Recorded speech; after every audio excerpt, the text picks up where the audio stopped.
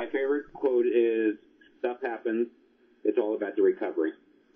Hi, you're listening to the Launchcast with Sun Yan, where we help you define your inner champion. On today's episode, you'll hear from John Tish. John is a co-chairman of the board of Loews Corporation and chairman and CEO of its subsidiary, Loews Hotels. Listen for John's insights on the importance of moving forward despite your mistakes. Enjoy! So John, let's help the listeners get to know you real fast. If I really knew you, I would know. If you really knew me, you would be aware of how I respect the history of this organization and how I use the past to think about the future and how I believe in the importance of team members, of working together, of messaging, and ensuring that our business has a soul and a purpose. Oh, I love that. So in terms of the past, that's something that we don't think about often enough, right? We're so future-oriented. But in order to have a futuristic look, we actually have to understand the past and our traditions. So can you talk a little bit, share with us a tradition from your organization that helps propel you forward? For us at Loews Corporation, and I am honored to run the company with my two cousins, and I am co-chairman of the board of Loews Corporation with my cousin Andrew, and his brother Jim is president and CEO of Loews Corporation.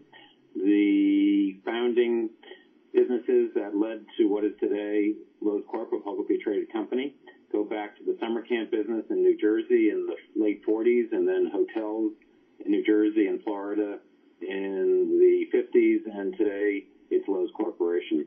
And we have learned from our father and uncle and our mother and my aunt and their parents that you treat people with respect, that you learn to listen, that you protect the downside, that you do your homework, and that not everything is going to go as exactly as planned. You learn from your mistakes and you move forward. So part of that learning from one's mistakes or being able to, that resilience, being able to get back up, I think a lot of times in our vocabulary today, we think about resilience as an individual thing. But I think that's not the complete picture, that we are resilient because of one another, that we get up or we're successful because of others before us. How have your parents and your family played in making you the person that you are in terms of the values and the perspective and outlooks? We have been very fortunate to learn from our family members who went before us, who created what is today Loews Corporation. This is an organization with 5 operating subsidiaries, and we learned early on that you have a commitment to your own success, but incumbent upon that is to create success for others. It was the subject of my first book, The Power of We, Succeeding Through Partnerships, understanding who your various constituencies are and learning how to relate to them. Not everything is going to work out, so it's important to analyze what happened, not point figures, and use that knowledge to move forward and hope that through challenges, you are better poised to accept opportunity the next time. And it's very important to have that sense of teamwork. And as I say all the time, it's being generous of spirit. And the term that I don't love using is giving back. The way I look at it is understanding one's responsibility in the community. And those are the values that we live by at Loews Hotels and Loews Corporation, and certainly as with my wife, I raised 3 children. So, you talk about things going wrong at times, but being able to learn from that. And you're a born storyteller. I mean, you started off your career after Tufts in the production business, right? Film production and such. Yeah. Mm-hmm. Can you share with us a story of where things had gone wrong and how you got back up from that? Because I think for every champion, you're defined by how you've gone up from your challenges. When I graduated from Tufts University in 1976, I became a cinematographer producer for WBZ TV in Boston. In those days, it was the NBC affiliate. And I taught myself how to shoot and edit film, and this was at the period where the industry was switching to videotape. So then I made that transition also. And there were many shows that I did as sort of an amateur rookie freshman in the TV industry that really didn't work. And I was fortunate to have people who were teaching me how to document life and how to tell a story, who were patient. And they said, this edit doesn't work, or this shot is out of context. And those kinds of input became very important for me, and I still use it today. I liken the lodging industry to the entertainment industry.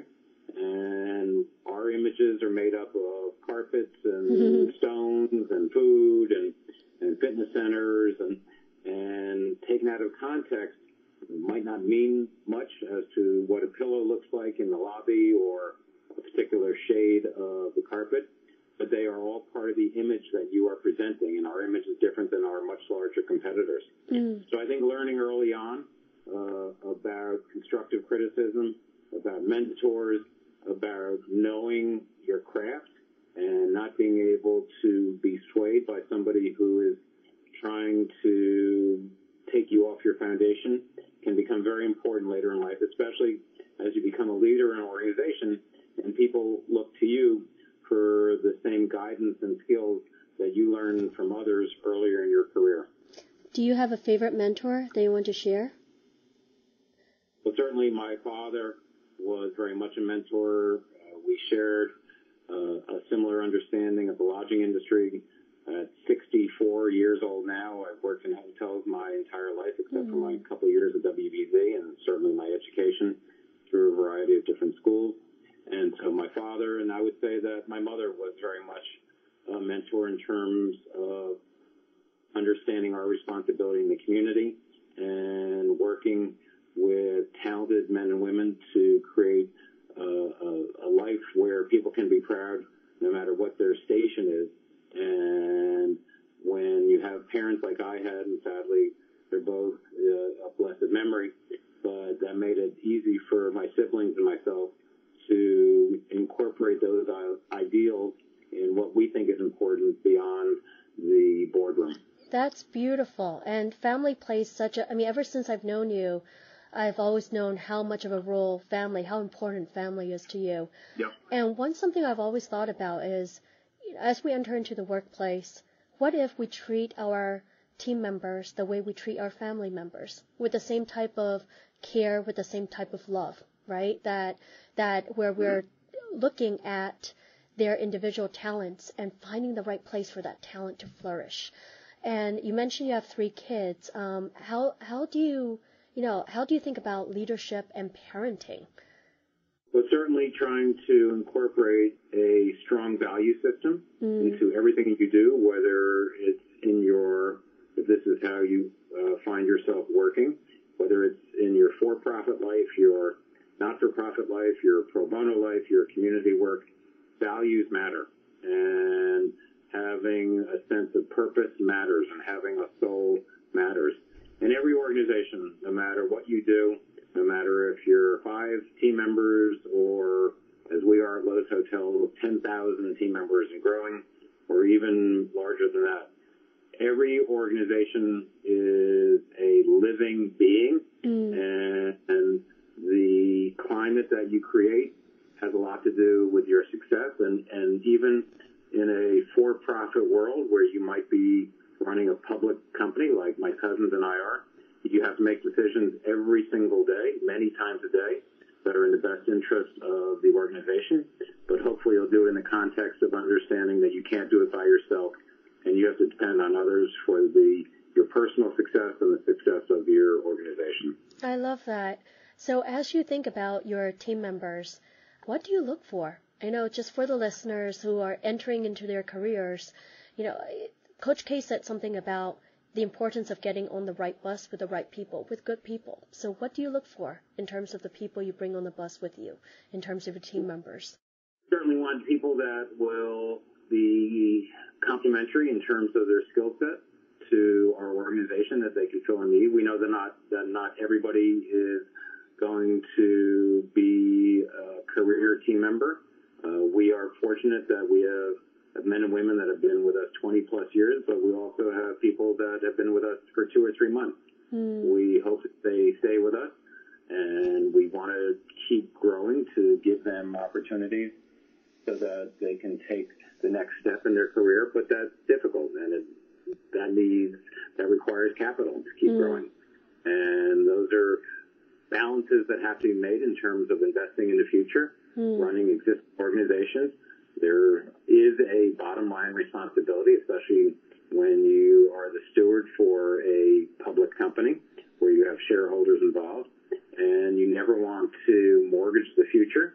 And hopefully you make decisions that are in the best interest of the organization, and try to create an environment where everybody knows their role and that they feel welcome, wanted, and that you are giving them the tools for them to do their particular role and grow if that's what they choose to do. You have such a strong sense of stewardship with this organization. I remember there's a line from Downton Abbey. I don't know if you've watched Downton Abbey, but there's a line. I've watched very little of it. Okay, so there's a line from Downton Abbey where the Earl, who has been a steward of this remarkable institution, he said, Downton Abbey, it's his third parent and fourth child, and and I could almost substitute for John Tisch, Lowe's Corporation. It's your third parent and fourth child.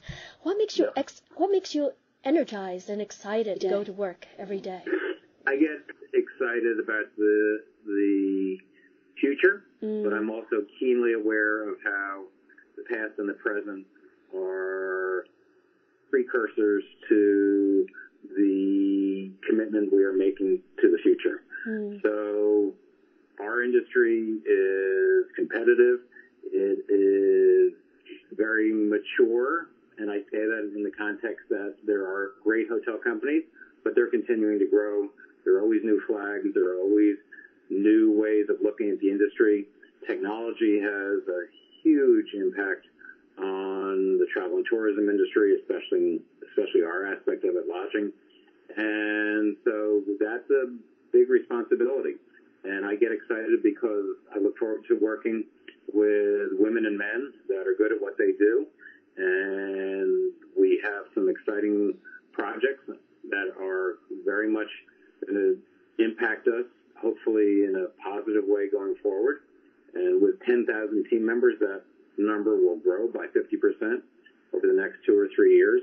And wow. we have partners that are committed to the same kind of unique, one-of-a-kind hotels with a soul as we are. And so that's exciting. It's a lot of work. And when you're in the hotel business, you travel a lot.